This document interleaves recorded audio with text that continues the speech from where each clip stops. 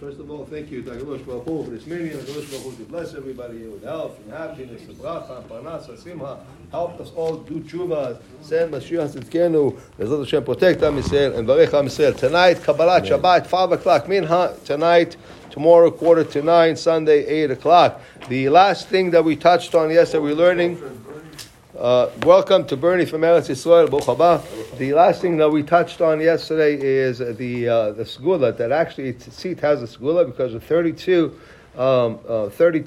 strings is a segula because that's the minyan of lev. So Bezrat Hashem, lev, heart, Bezrat Hashem, protect everybody from any heart issues. I think you've seen in the WhatsApp also the research from, I think it was Cincinnati or something, that if you put tefillin on, it actually helps you with heart issues and so Baruch Hashem, Baruch Hashem. So next thing continues here. Somebody who's going to wear a tzitzit, a krai is not a krai is not by accident. It's not a good word. But let's say I came to Bet Knesset, I didn't have a tzitzit on. Instead, somebody invited me for the Torah to do akbaha. So my friend's going to give me the tzitzit. Okay, here go. So if it's a Kohen, he's going to do Birkat Kohanim, whatever it is. He says if he has in his mind to fulfill the mitzvah of tzitzit, he should bless on it. But if he's only doing it, he's only putting it just because they honored him with a cover to do akbaha, to do something, he's not going to bless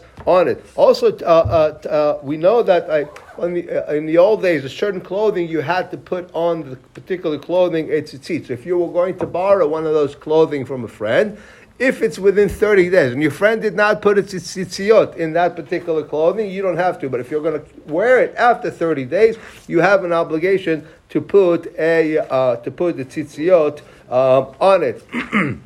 Also, somebody who is going to borrow a tzitzit to pray.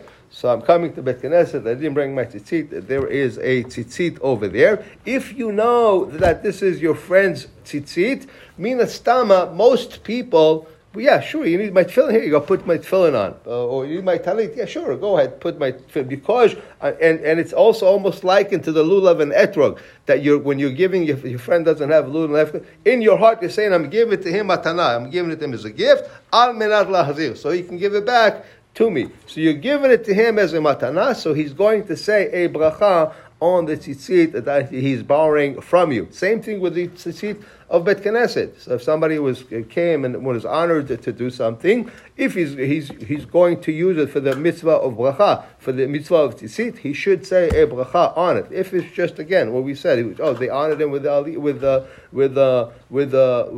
Agba, then he should not say on it. Also. And we mentioned, although your friend would not mind that you used your talit, he didn't come to shul today, and you forgot your stuff at home, you're going to borrow his.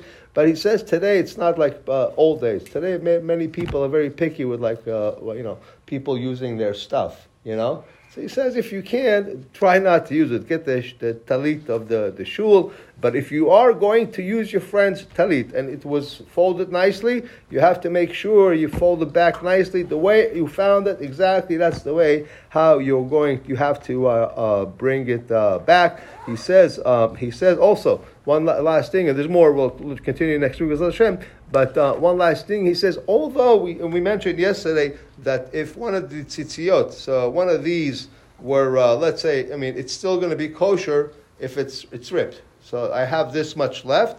Okay, it's still kosher. He says, but because we don't understand the segulot, the spiritual, powerful meanings behind the tzitziyot, he says, yes, although it's kosher and it's still long enough, but get it fixed anyway. Why? So you get the full sachar for it. When